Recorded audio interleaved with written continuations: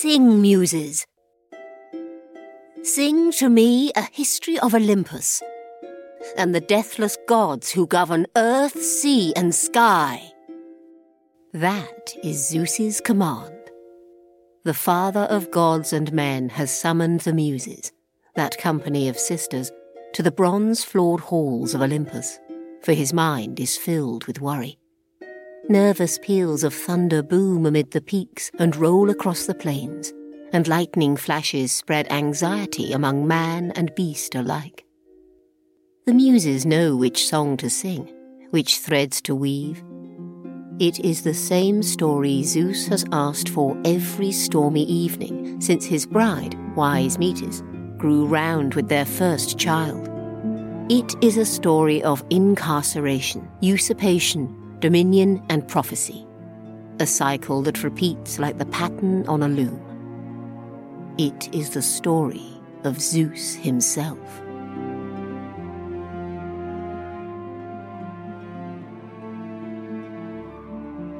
It's The Ancients on History Hit. I'm Tristan Hughes, your host, and in today's episode, well, it's the last one of 2023, and we wanted to re-release the first episode of a series that has been a regular feature of The Ancients for the past year and a half. It is, of course, our special mini-series on the Greek gods and goddesses. This first episode is all about Zeus, king of the gods, with the brilliant Professor Michael Scott. Once you've listened to this, you can listen to more than 10 others we've recorded since then, including Hera, Ares, Athena, Poseidon, Hades, Demeter, to name just a few, alongside other mythological figures from ancient Greek history such as King Midas, Achilles, and Medusa. I really do hope you enjoy. Here's the myth of how Zeus became king of the gods, and then here's Michael to talk all things Zeus.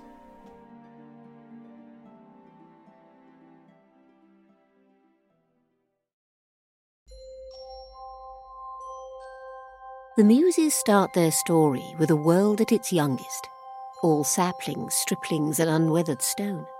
It is not Zeus, but his grandfather, star-clad Uranus, who holds the sky and that young world in his power. Uranus desires children, but he is an immortal, so it is not heirs he seeks, merely perfect reflections of his godhood, paeans to his terrible greatness. He holds an image of these children in his mind. He turns it this way and that. He weaves his thoughts and winds his reckonings.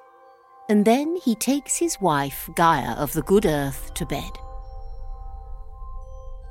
After a turn of the world, the cries of Gaia are replaced by the wails of babes. Star-clad Uranus takes them into his astral embrace and looks down, ready to shine with the pride of a new father. But the first children are horrific to him. To see them is to see his perfect image through a kaleidoscope. Each child stretches forth 500 fingers. Each bears 100 arms, governed by 50 heads. Uranus brands them 100-handers, hecatoncheires, and in disgust, or perhaps embarrassment, he banishes them to the depths. Once again he takes his wife to bed, and once again, after a turn of the world, the cries of Gaia are replaced by the wails of babes.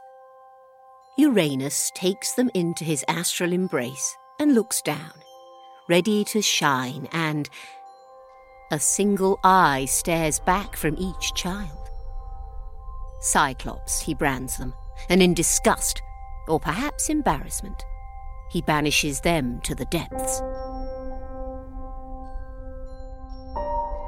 Another turn of the world, another wail of babes.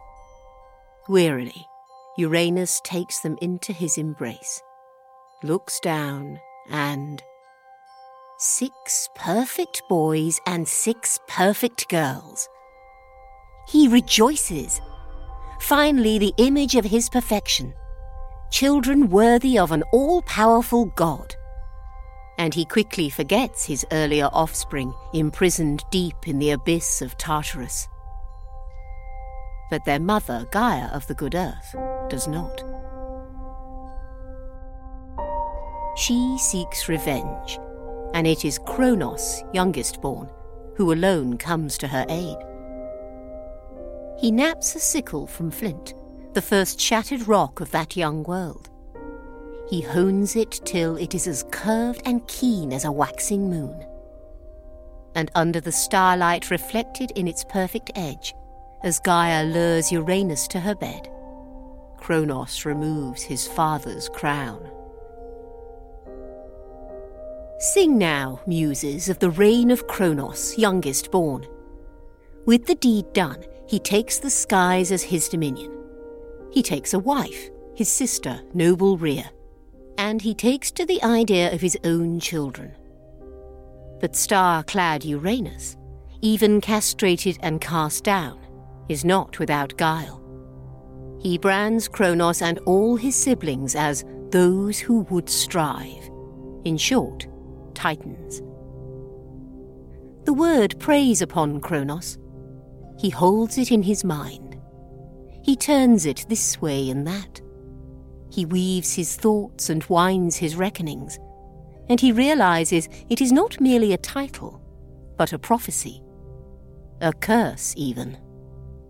With the overthrow of his father, he has set a precedent. His usurpation has shattered a timelessness. Uranus's dominion, an endless age, has ended.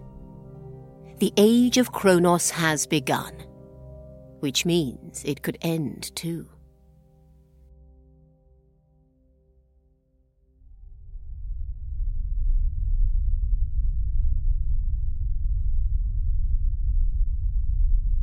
And with the ages threatening to flow like the blood of his father, Kronos determines a way to staunch their progress. As noble Rhea births each child, Kronos swallows them whole. He imprisons them in his carceral gut. He has children to glorify his all-power, but they are inert. They pose no threat. The age of Kronos will remain timeless. Or so he thinks. For noble Rhea, after losing 5 children to Kronos' hunger, schemes to save the 6th. A simple trick. Instead of the babe, she wraps a great stone in swaddling clothes. She knows it will work. Kronos can barely stomach the price of his dominion. He never looks at the children as he devours them.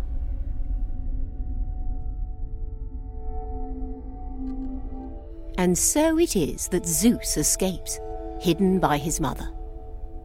Before long, he grows into his godhood, ready to challenge Kronos. With knowledge of plant and root, Zeus brews a draught for Rhea to slip into his father's wine cup. It acts as a key to a lock. Kronos vomits up first the stone, then each of his children in turn, until all of Zeus's siblings are free. The war they wage is fierce. But though Kronos, youngest born of Uranus, puts up a fierce battle, he does so with grim resignation. His usurpation is fated. It always was. With Kronos banished to the depths and Zeus crowned, the Muses now bring their story of his lineage to a close.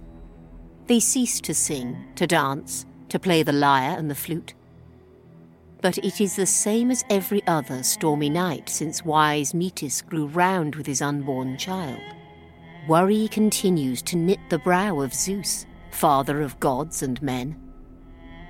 You see, he knows the story does not end there. For just as Uranus branded Kronos a striver, a titan, so Kronos has branded Zeus one. It is a prophecy. And with it, the wheel of his lineage threatens to turn once more. Incarceration, usurpation, dominion, and prophecy. The age of Zeus will come to tarnish and end too.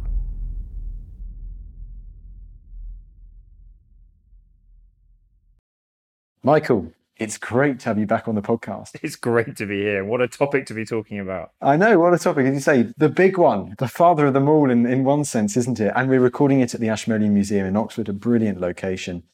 We're talking about Zeus. There's something about Zeus, isn't there, when talking about the Greek gods? This is the person at the top.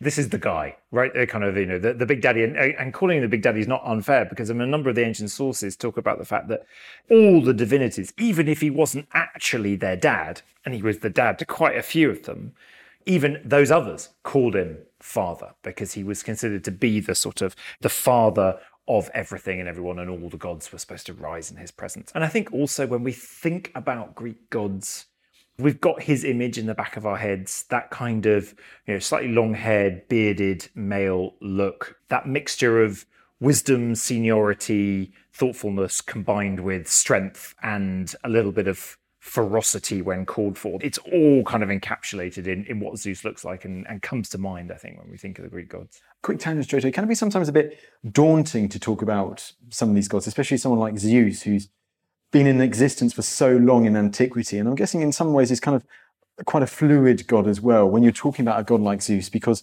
I can imagine you've given that depiction, that idea of Zeus there, but perhaps he looked different to different people too as time progressed. It's a curious mix, actually. On the one hand, he's right there at the center and at the apex of everything, right? The chief, the king of the gods, the sort of the ruler of them all. And he's got obvious things that he looks after. So we think of him always with his thunderbolt in his hand. So he's the god of the skies, thunder, kind of, etc., the heavens. But at the same time, he actually doesn't have the same kind of really clearly defined areas of expertise, if you like, that a number of the other gods have. And so that's quite a bizarre mix, that he's sort of the boss of them all, but without his actual specialization. He kind of keeps an eye on everything, and he pops up in lots of different places with very micro-specific sort of things that he's in charge of, but at the same time doesn't have that kind of obvious area. Well, let's get this hammered out straight away with this idea of who Zeus exactly was and the role he played in the pantheon of these Olympian gods. Yeah, I mean, Zeus has a brilliant backstory, right? This is the stuff of soap operas and every sort of reality TV show. I mean, a reality TV show would eat their hearts out to have this kind of backstory. Here is Zeus, and he is the son of a god called Kronos. Now, Kronos is himself the son of a god before that, Uranus. So there was originally, at the beginning of everything, there was the god Uranus and the god Gaia, goddess Gaia. They had children, one of which was Kronos, who married his sister Rhea, and of that pairing came Zeus and another 5 kids who were other gods that we know about, like Poseidon and Hades and Hera, who will end up being Zeus's wife. Yes, exactly. It all gets pretty incestuous pretty quick, there, yeah. Along with a couple of others. Now, it gets even worse because Kronos had taken power from his dad by castrating his dad. Good start. Kronos then was given a prophecy by his parents that his own children would overthrow him just as he'd overthrown his dad, and so decided to swallow all of his children rather than allow them to live. He does that with the first 5 kids. Zeus is the 6th. And this time, by which time his wife/sister Rhea is a bit fed up with this, so the mythology goes, and catches a cunning plan to hide baby Zeus on Crete. That's where all the kind of mythological stories tell us he's hidden. And instead, a stone wrapped in swaddling clothes, which of course will fox, a god as brilliant as Kronos, is supplied to Kronos to swallow. And so baby Zeus is the one god that manages to survive the swallowing episode, and so grows up on Crete, hidden away from everything. And there's lots of great mythological stories about how they managed to hide the fact that there's a god growing up in a cave on Crete, until he gets to adulthood, when he comes along, again in cahoots with his mum, and manages to get Kronos to basically vomit up all his previous children, who are still miraculously alive inside his stomach, even though he swallowed them, alongside the stone that he swallowed, thinking it was Zeus. And hey presto, you've now got the stage set for a massive battle that will take place. And this is called the Titanomachy, the battle of the gods, as we will know them. So the Olympian gods, the pantheon, the Zeus, the Hera, the Poseidon, Hades, Ares, all of that jazz, versus the Titans, who are led by Kronos, Zeus's father. And so an enormous epic super battle takes place between the Olympian gods led by Zeus and the Titans led by Kronos. And this Titanomachy, that kind of thing, like Centauromachy and stuff, I'm guessing was this quite a popular topic to depict on ancient Greek art? Yeah, I mean, who doesn't love a battle between two super divine manic beings? And it's not the only one that there was, because we get the Titanomachy being displayed, and of course, Zeus and the Olympian gods versus Kronos and the Titans. It's a head-to-head. Neither can clinch that victory over the other until Zeus has a brilliant idea, which is to release a whole series of other massive monsters that have been hidden away under the earth. So first, it's the race of the Cyclops that are released, and they promise to help him. But then he still can't quite tip the balance.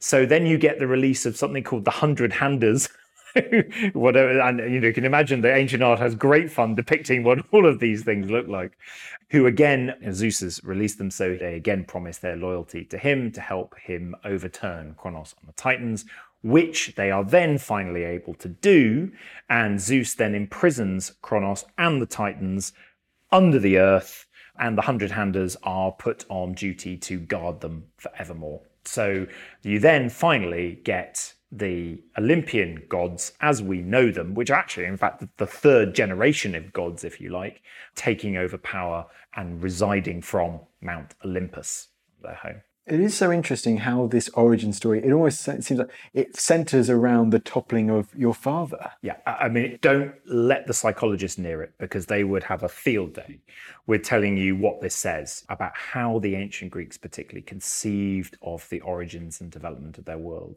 And what's really interesting is that I've tried to give you a sort of fairly linear, clear narrative of what happened, but actually all the ancient authors are continually changing and updating that story. This is all myth, and one of the great things about myth is that it can continually be retold and represented in action. So if you read Hesiod and his Theogony, which is the earliest kind of text that gives us a real sense of the genealogy and the development of the gods, you get one set of stories. But if you move to Diodorus Siculus, you get a slightly different set. Apollodorus, you get a slightly different set. So this story is constantly being updated, tweaked, re-angled slightly as things go through the time in the ancient Greek world. So what you've been saying there is almost like the base version, as it were, but as you said, as time went on, things were added, things were tweaked here and then. As you say, it's myth. I remember Natalie Haynes saying about Helen of Troy and Pandora and other figures too, how you can't just tell the story of a myth, black and white, that's it. Because as you say, there are many different versions of that same myth over time. And,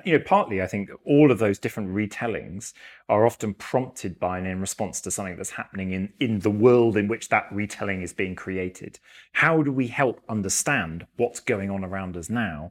One of the key ways the ancients did that was through the telling of myth and the retelling of the myths to help give an explanation, or at least a kind of sense of why something might happen again, because it had a justification, it had a precedent in the stories of the gods.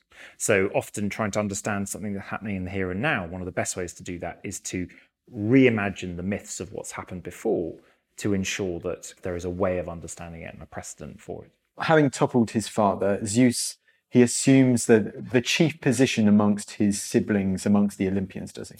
So this is where, again, the myths completely split. How does it end up with Zeus as the king of the gods? Because at the end of the day, he's one of 6 kids, right? They've all got an equal share, haven't they? Apart from the fact that Zeus has been the smart one to avoid being swallowed, and then has led the battle to get the other kids puked back up, and then has kind of led the battle against Kronos and got the Cyclops and the 100-handers on board.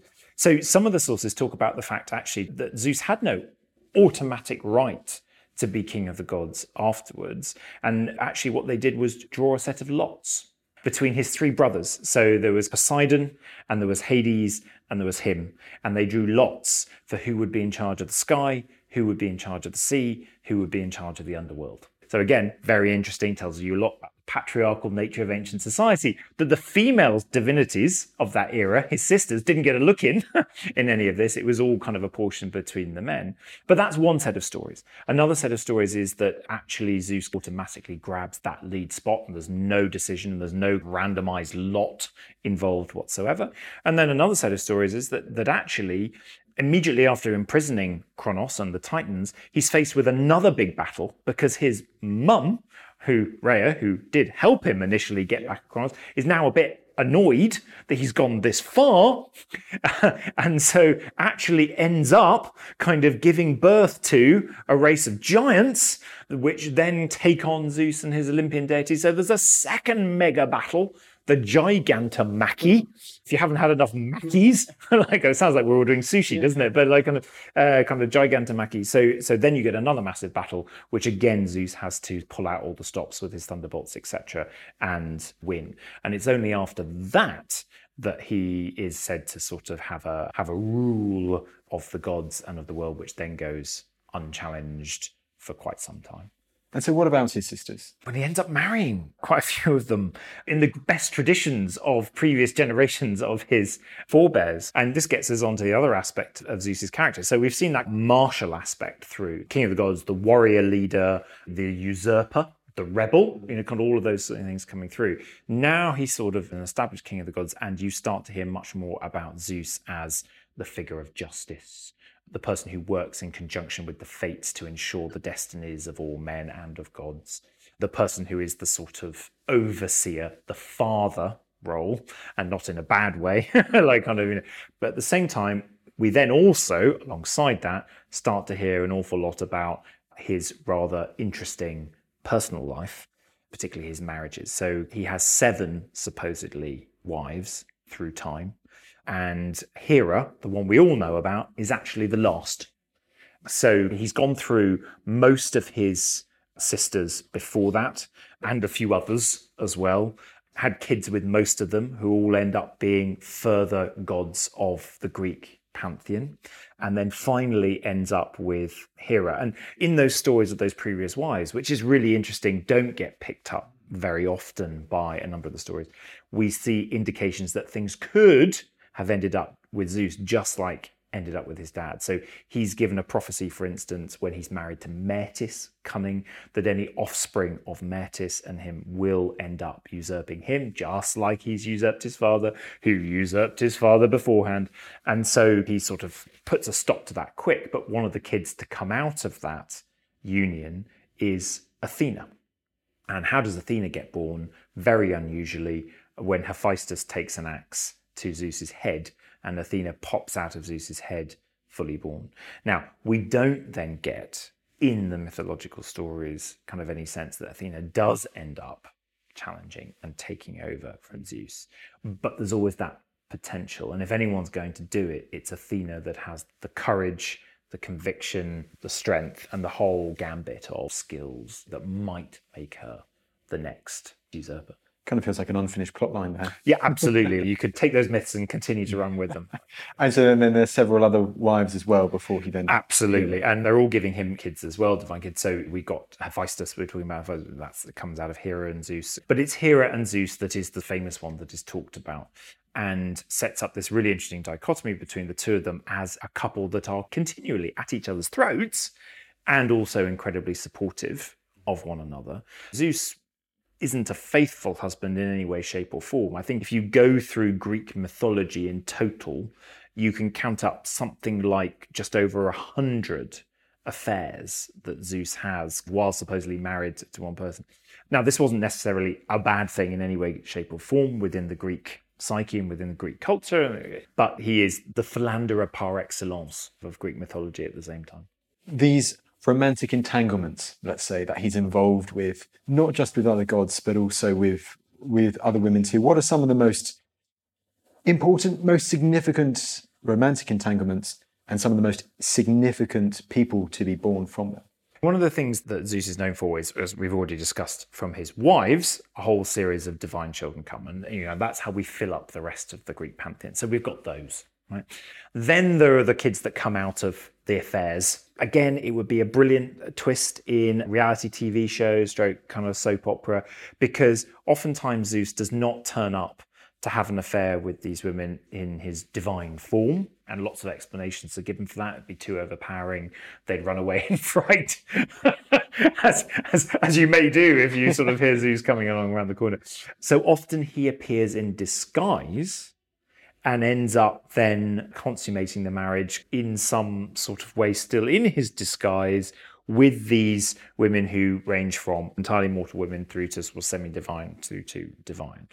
And the range of disguises he pulls, again, would not look good on a rap sheet if he was up charged with, frankly, what we today would often define as rape. So again, it is an extraordinary set of actions which show how much distance and clear blue sea there really is between ancient Greek cultural understanding of what's acceptable and non-acceptable behavior, and certainly in modern cultural understandings.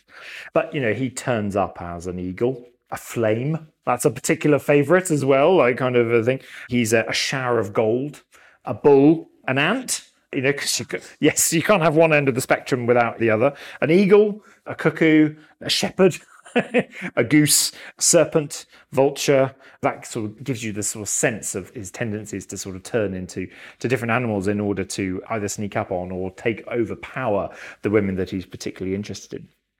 But out of these different couplings, both with other gods and with humans and with the semi-divine, you get a whole host of characters that we know and love. Heracles is the most famous one, right? Kind of Heracles is the coupling of Alcmene and Zeus, and you get Heracles as this sort of semi-divine, heroic individual who in many of the myths actually ends up helping Zeus when he's in a sticky situation or two. That's one of the best bits of Disney's Hercules, which if listeners have not watched Disney's Hercules, I would still recommend them to watch. It's perhaps the best Disney film of all time. But Persephone as well. At one point, Zeus and Demeter are married, and so Persephone, the daughter of Demeter, who will get nabbed by then Hades and taken down to the underworld, that's one of his. God Ares, again coming from his marriage to Hera. We've got Apollo and Artemis being born from when he was married to Leto. Hermes, the god Hermes, comes out of his coupling with Maia. Dionysus is another god born from his coupling with Semele. There's a massive genealogical family tree to be constructed out of Zeus's couplings in terms of with his wife, and then also with these kind of wider range of affairs stroke consummations stroke what we would term today as rapes of women in antiquity. I actually must admit, it is quite difficult to hear some of that stuff, Michael, especially like, in the 21st century, as you're saying that, and like what the ancient Greek concepts were back there compared to us today. It just is so strange. So many things. I'll just pick out one now. You mentioned how he was supposed to change forms so that he did not scare people away or whatsoever. And then one of the forms, many of the forms he therefore takes is in the form of animals, varying from a bull to an ant. Yeah, it with is obviously just, the swan with in the the middle, swan, with the yeah. swan in the middle as well, and having to try and all that jazz. I mean, it is so strange, isn't it? But we have to imagine ourselves back in the footsteps of people who are trying to explain and understand a world around them. A world which is not fair, right? Or naturally necessarily just. I think that gets us into absolute key facet of how to understand the ancient Greek gods, whether we're talking about Zeus or any of them, which is that they are not good people. And I think that is the crucial thing to get our heads around, that we are very used to imagining divine beings of different religions who are good or embody goodness in some way. In actually fact, the ancient Greek gods are an equal mix of good and bad, of just and unjust, of light and dark. And they have all of that within them. And as a result, their actions, which are all supercharged, obviously, because they're divine beings, are all of the same kinds of actions and interactions that one can see in the human world, where we are more willing to accept that we are all good and bad, etc. They're just supersized because they're happening in the divine world. So that reflection between what can happen in the divine world just exactly as can happen in the human world, both good and bad, just and unjust, people and gods can be for you and against you. And frankly, the Greeks spend most of their time, as a result, trying desperately to make sure that the Greek gods are on their side for whatever particular thing they want to do. Because if you haven't got a Greek god on your side, or pro you, you haven't got a hope.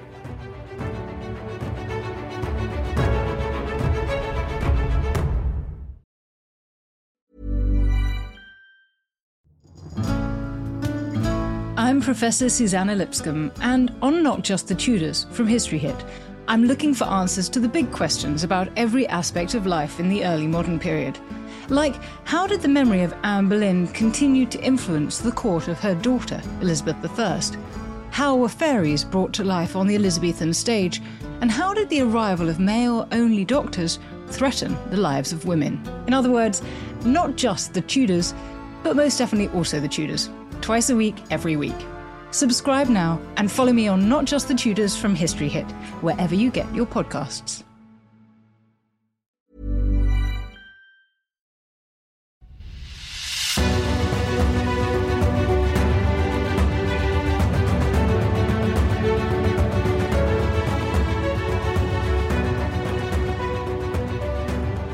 Do you think that's actually one of the reasons why Greek mythology, why these myths remain so popular even down to the present day, compared to something, let's say, verses in the Old Testament or something like that? Do you think this might be a key reason why these myths have remained so popular and so interesting, that relatedness, as you say, down to the present day? Well, they're certainly colourful. The joy about these myths and these stories is that they have remained changeable and mutable. Because that mythological telling and retelling allowed them to continue to morph in antiquity and allows us to continue to respond to them, change them, update them, reenact them in different ways and think about them in different ways, that you can't do with more sacred canonical texts. The Greek world didn't have an equivalent of the Bible or the Quran. It didn't have that sort of fixed text. This is what you believe, right? Instead, it had this much wider, constantly changing massive myth that you could play with.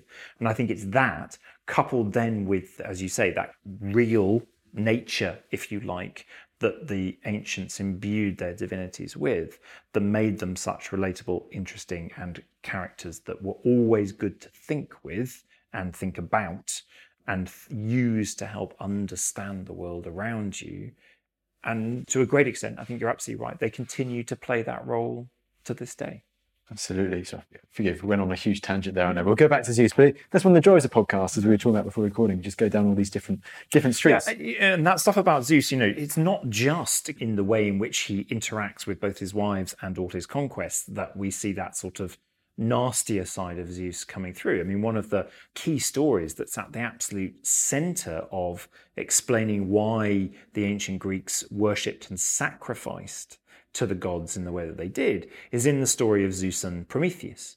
So Prometheus is there tricking Zeus into accepting the bones wrapped in fat from an ox and hiding the nicer, juicier, meatier part under the disgusting outside of the ox's stomach for humankind. And this sets the precedent, supposedly, for why humans always took the bones from an animal, wrapped them in fat and burnt them to the gods, because the gods were supposed to like that more, because that's what Zeus had chosen. Zeus and Prometheus, as a result, have a bit of a one-off against one another, and sort of Zeus says, right, fine, well, you've tricked me into doing this, so I'm going to deny humans fire. Prometheus then goes behind Zeus's back and gives fire to humans. As a result, Zeus turns around and famously pins Prometheus to a rock, in which he has his liver pecked out of him every single day by an eagle, which it then grows back overnight. But then Prometheus will eventually be freed, etc., by those descendants of Zeus himself. Right? So there are some stories here right at the outset that help us understand the very basic ways in which the ancient Greeks related to their gods, that are all about how gods and heroes are trying to trick one another and then get revenge on one another and then deny people stuff. And of course, the continuation of that story is the supposed invention of woman, of Pandora, and Zeus giving Pandora this jar full of evils, which she then released. Yep. Jar. So the kind of very concept of bad things happening in the real human world is linked right back to an argy-bargy between Zeus and others, in which all sides are not actually acting in a very kind of upright kind of way. So that reality, I mean, I guess we could call it a reality, but that sense of everything is both black and white here. Everything is both good and bad. Everything is a mix of good and evil, kind of is absolutely inherent in the gods and in everything they do, with the result that the real world, the real human world, has exactly that same mix in it. Let's move on, because I did hint we talk about this, like the first mentions of Zeus that we have in the world. I mean, how far back do we think the worship of Zeus, of a figure called Zeus, goes? I mean, the word Zeus that we can trace back in the surviving kind of literary sources, he first pops up in the Linear B tablets of the Mycenaean Greek world. Right? But actually, there's quite a lot of argument and understanding by people who are far more specialized in this material than me, that Zeus and his name is actually one of the only gods for which we can trace a pretty clear Proto-Indo-European root for the name back to a sort of, if you like, a kind of earlier manifestation of a sky god, right? That actually then appears, that sky god mixed with powers over thunder, lightning, all of that. You can then see, if you like, spitting images of Zeus across a range of cultures. So clearly that sort of concept of a god that ruled over and through the sky and the mountain and was one of these kind of rulers is there going even further back into the origins of civilization itself. But Zeus as a character within the Greek, if you like, line of that development comes into focus for us with the Mycenaean Greeks. So that's going back to the 2nd millennium BC. We're talking that's way before like classical Athens and the Golden Age. And so it's interesting that Zeus is there from those earliest days of literary attestations that we can currently read. So Linear B obviously was cracked. Linear A, an earlier language than that, we can't currently read. So who knows what may change in the future. But at the same time as Zeus being there from the very beginning, as far as we can tell, it's interesting that, and it goes back to this point about him being ruler of everything, but not really having a specialization necessarily that's so clear as others, that also the way he's worshipped, he isn't necessarily the main god that then comes to mind in lots of locales for specific worship. So obviously he's the main god at Olympia, right? At the home of the Olympic Games, we think of Zeus. But actually, he didn't have a temple at Olympia until the late 5th century BCE. Hera had a temple way before him. And in fact, that can be paralleled at lots of different sites.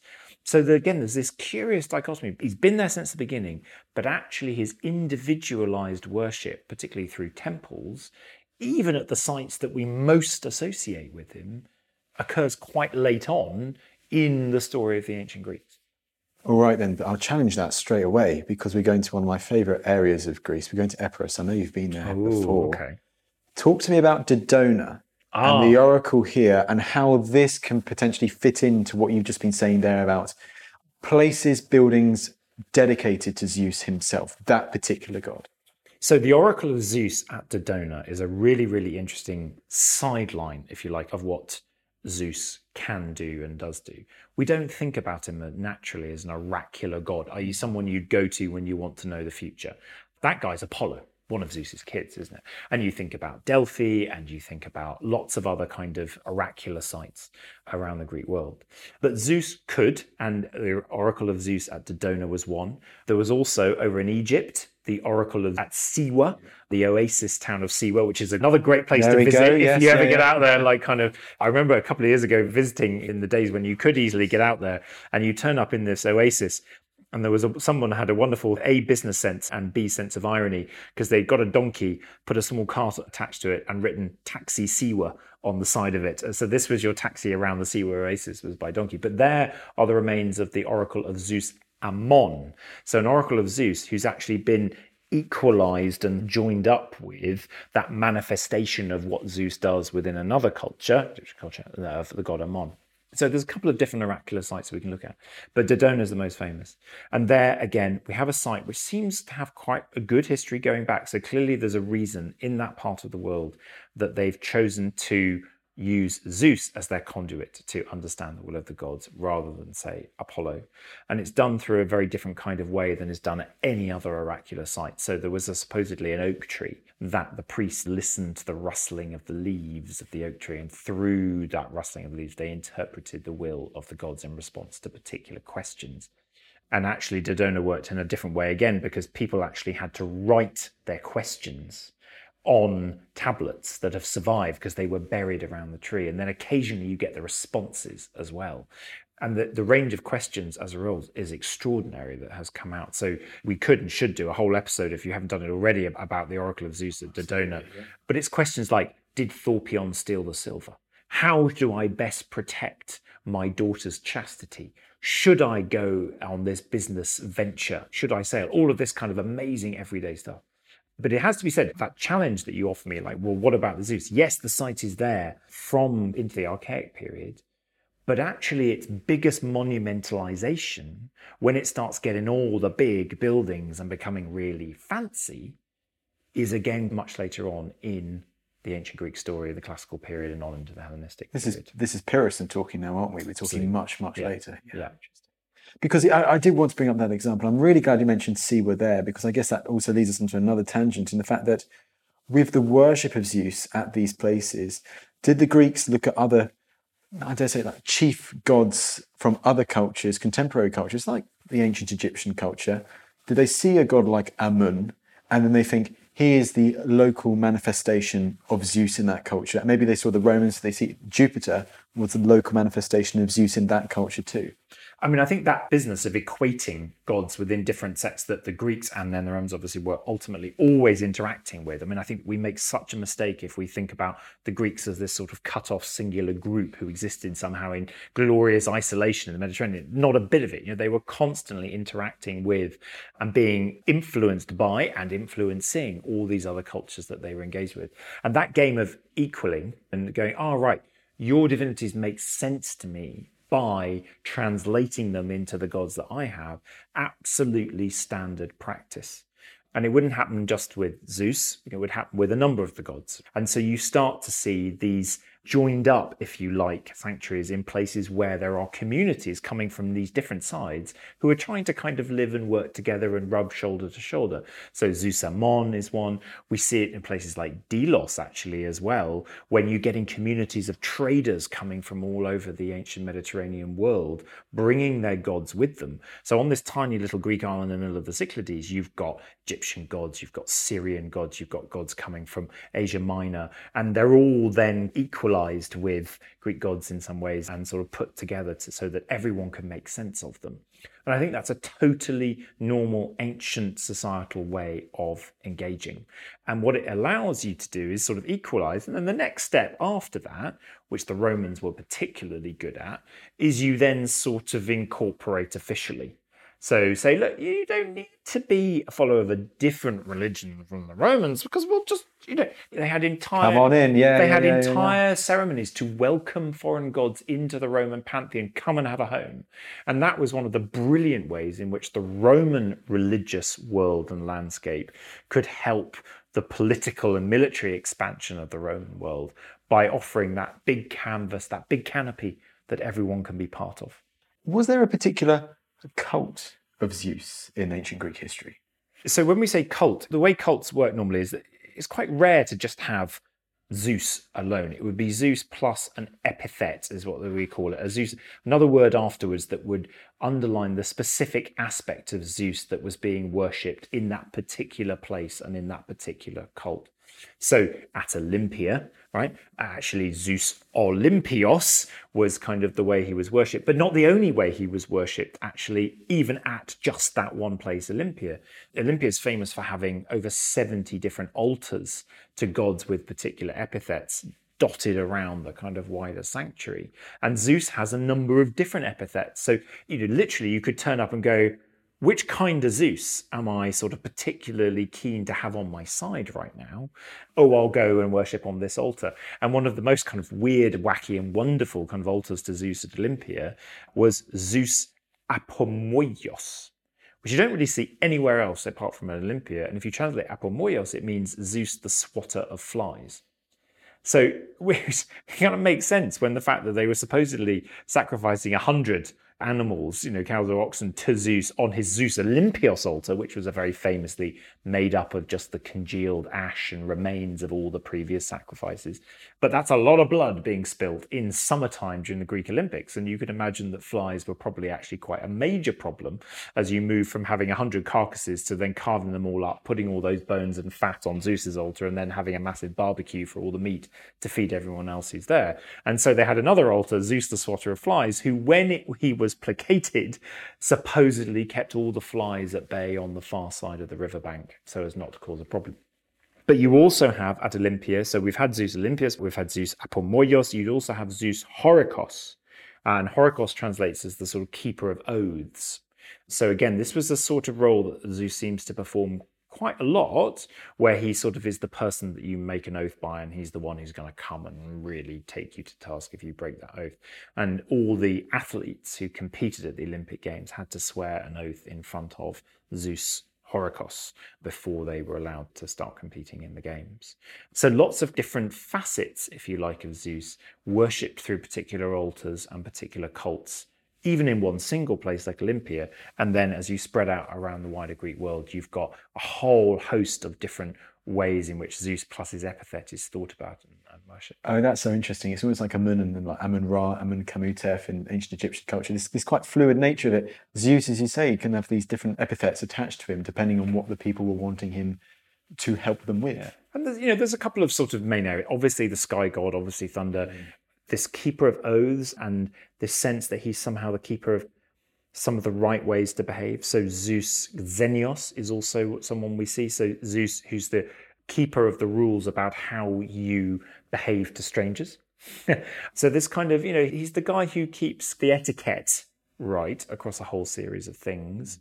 And then obviously you've got the sort of Zeus, the king of the gods, so Zeus Olympios, Zeus Panhellenios, kind of, of all the Greeks, etc., that really speak to the fact that he is the sort of overseer of everything. I could ask so many more questions, but just a couple more. I mean, first of all, we need to talk about art and Zeus's depiction in art.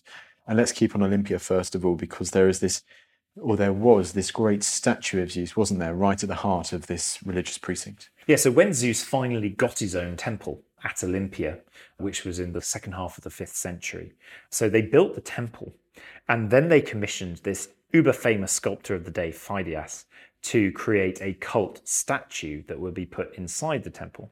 Now, from what we can see, we think the cult statue was finished after the temple had been completed, but actually one of the things that was so famous about this statue, that it became one of the wonders of the ancient world, was that it was utterly enormous.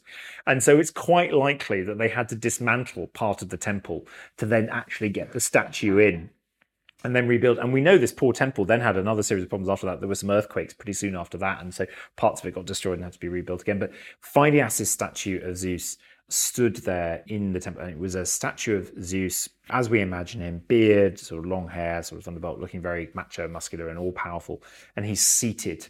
And one of the things that you often see in representations of Zeus is that he's the one who's seated, but even when seated, he's normally as tall as everyone around him who's standing.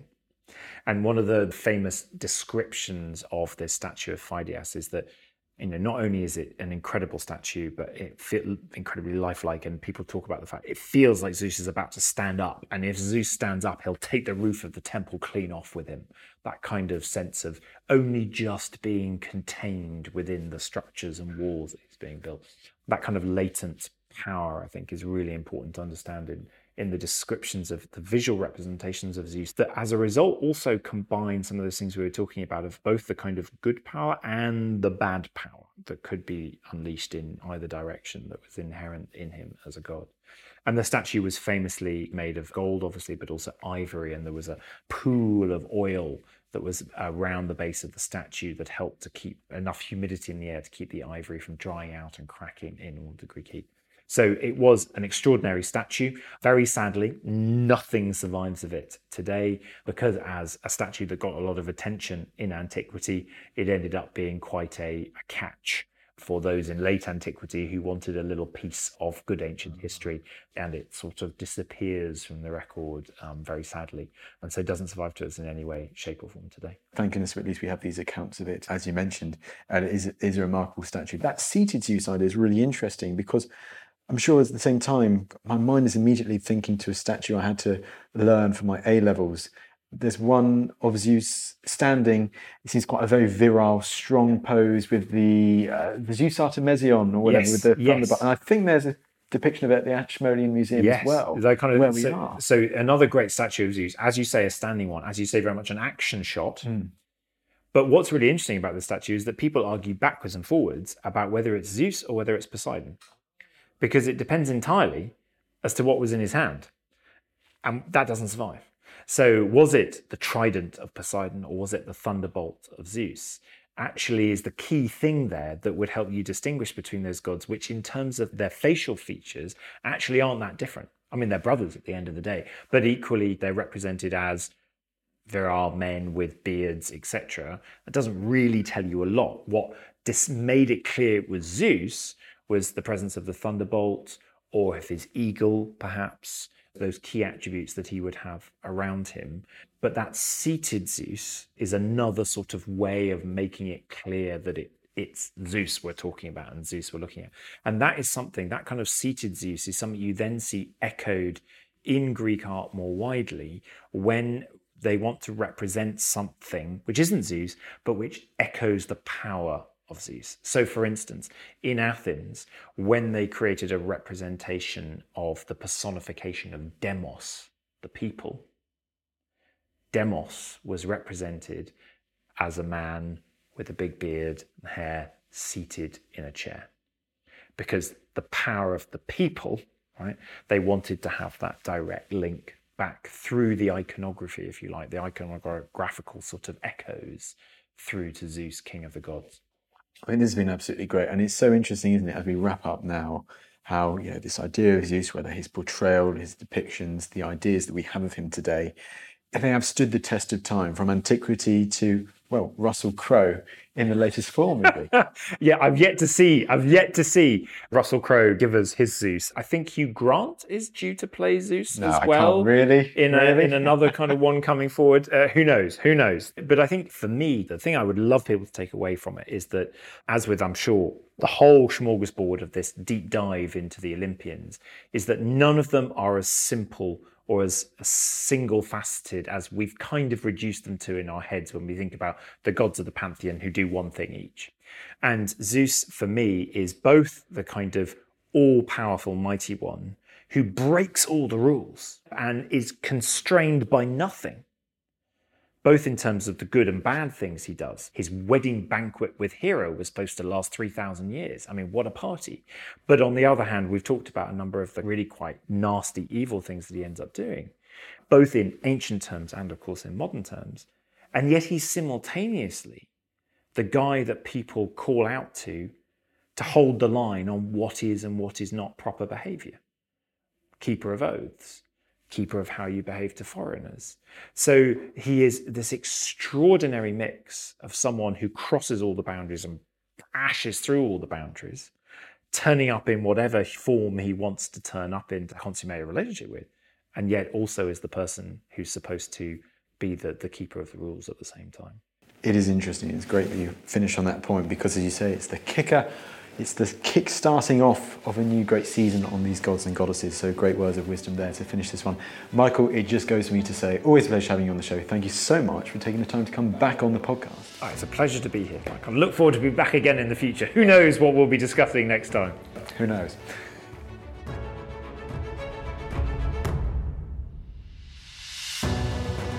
Well, there you go. There was Professor Michael Scott talking all things Zeus, King of the Gods, the first episode we released of our special Greek Gods and Goddesses mini-series. More in that series to come in the new year in 2024. Now, the narration for that episode for The Myth was done by Darren Oliver. The whole episode was produced by Elena Guthrie. The assistant producer was Annie Colo. 2024 is just around the corner. I really do wish you a fantastic new year. Don't you worry, we've got some absolutely fantastic episodes lined up to kick off the new year with, and I cannot wait to share them with you. Thank you for listening to The Ancients and for being part of The Ancients family as we will continue our infinite mission to share these amazing stories from our distant past with you and with as many people as possible. So please do also spread the word, subscribe, follow the podcast, make sure you're notified you don't miss out when we release new episodes twice every week. But that's enough from me, and I will see you in 2024. Thank you for listening to this episode of The Ancients. Please follow this show wherever you get your podcasts. It really helps us, and you'll be doing us a big favour. Don't forget, you can also listen to all of these podcasts ad-free and watch hundreds of documentaries when you subscribe at historyhit.com/subscribe. As a special gift, you can also get your first 3 months for just £1 a month when you use code ANCIENTS at checkout.